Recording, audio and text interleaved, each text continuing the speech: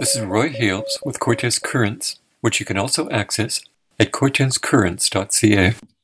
The Strathcona Regional District is developing an integrated community sustainability plan for Area C.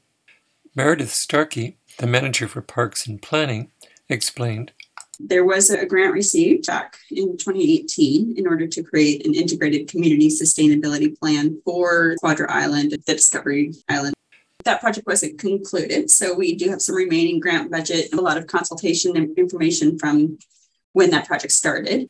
So we're relaunching now with a different approach and trying to just piece together what we've heard and confirm and collaborate with the community a little bit more to make sure that the final plan actually reflects the will of the community.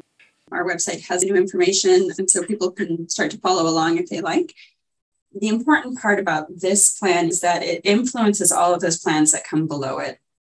It takes that wide geographic area to look together to say, yes, we all agree that, I'm trying to think of some of the examples that came out from the previous engagement, but it would be things like, we know that in these outer islands, for instance, people are autonomous and are self-reliant.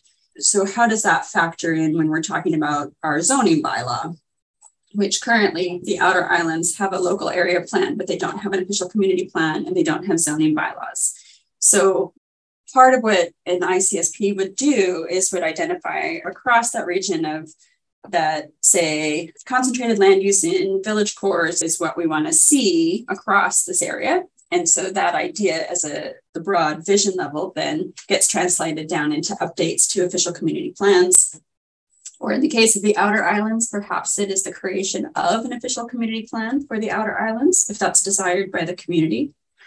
And then taking that one step further then into enforceable zoning bylaws to say, which are not necessarily desirable in every community. For instance, building permits are not required on Quadra Island currently, but they are in other areas of the SRD. But those are community level decisions to say, how far down do we want to take these ideas and codify them into legally binding and enforceable regulation? But that's, again, a community question. We've initiated this with a sort of a targeted focus group, calling it a task force. We've been soliciting interest from residents in the outer islands and on Quadra to serve as a working group in order to provide the content and confirm the materials. There will be broad public opportunities as well. This just allows us to expand the working group for the project. Can you tell me a little bit more about the team? I understand there's going to be 16 members. How many of them are from the community and what parts of the community? That number of 16 refers to the task force, and it's not a firm 16, it's the number of people we're hoping to serve on the task force. And that would be distributed across with about half from Quadra and then half from the outer islands is our intent. Within that, too, of course, trying to find representation across demographic groups. We want to have voices represent the business community, industry, parents, and seniors, all the different voices that are in the community we want to have at the table. From the staff side, the project team is myself and Annika Nelson, who is the Senior Manager of Community Services, as well as Shannon Gordon, our consultant with the Whistler Center for Sustainability. Shannon was directly involved in the ICSP development for the areas of Vallis, New Chatlet, and Cayuga-Checkleset. So has some familiarity with our district. What does WCS engagement bring to the table?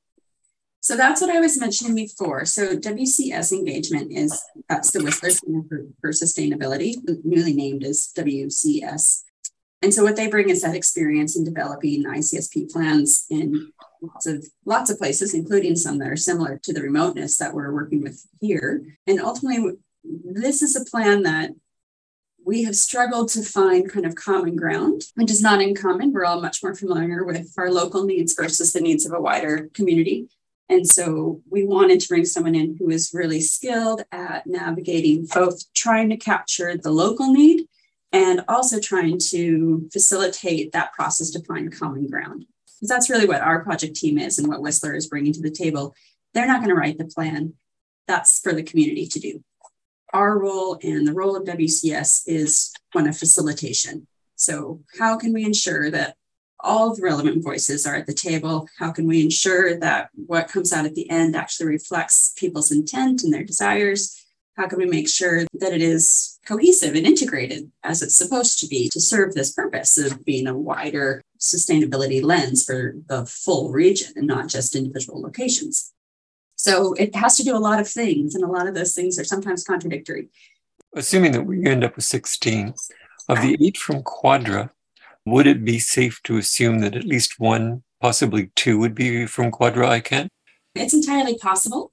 We have solicited membership from across the community, certainly broadly, in that it's open to anyone of the public to express an interest. We have also directly solicited interest from community groups that we know are involved.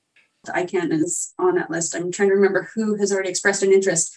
And I believe we do have ICANN membership on, but I can't say that without looking back at my list. What I will say is that the membership of the task force, it's still in development now, but it will be published as part of this project. And so we intend to be fully transparent about who is on that board. One of the big issues that came up in some previous interviews I did with Quadra ICANN is they don't know if the island's aquifer can support further development. In fact, they were saying that the water table seems to be shrinking. So my question would be, is the island's aquifer being looked into? I can't speak to their study exactly, and I will say it's not as part of the ICSP process. And the only reason for that is because that work is happening separate from it. This is a high-level long-term visioning document for the area.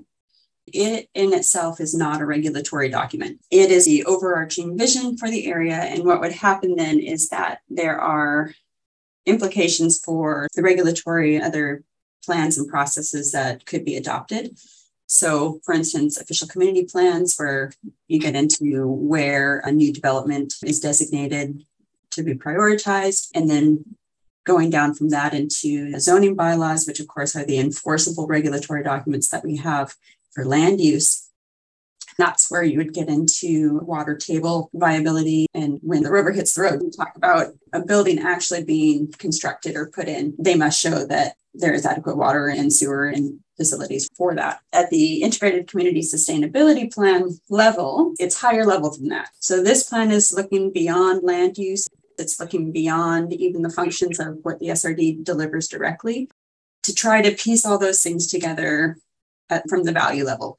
So you mentioned like housing is a big issue. The SRD doesn't actually have a housing service, but we are interested in land use. And so we want to know what the values are for housing provision at the high level. Same with healthcare services and environmental protections for marine, and that balance between tourism and industry and resource extraction. Even though those things are not necessarily within the SRD jurisdiction, the ICSP is an opportunity to look at all of those issues and create that vision that would cross multiple governments, multiple jurisdictions, multiple communities. And so that's why that ICANN study and some of those water table studies aren't part of this particular process, but they are happening, and all these things work together. They're all interrelated. Do you have any idea how long this process will take? It must be completed by the end of this year. It's a very tight timeline for us. We're hoping to meet at least probably 3 or 4 times with task force over the next coming months. And there will be, again, an opportunity for the community more broadly to take a look at. We're calling it a plan on a page, but the idea is that there would be something that we could share easily with a wide range of people to get some comments back. That will probably be, I want to say November, early December. I will just say there's so many projects that are on the go. And so I would encourage anyone who's interested to check in with the SRD's website and social media platforms from time to time. Just from work that I'm working on is we're still working on active transportation projects, and the SRD is looking at housing. And of course, it's an election year, so there's lots of interest and lots of just staying in the know, staying on top of what the SRD is doing. We always welcome insight and community engagement. This is Roy Hales with Cortes Currents. Goodbye.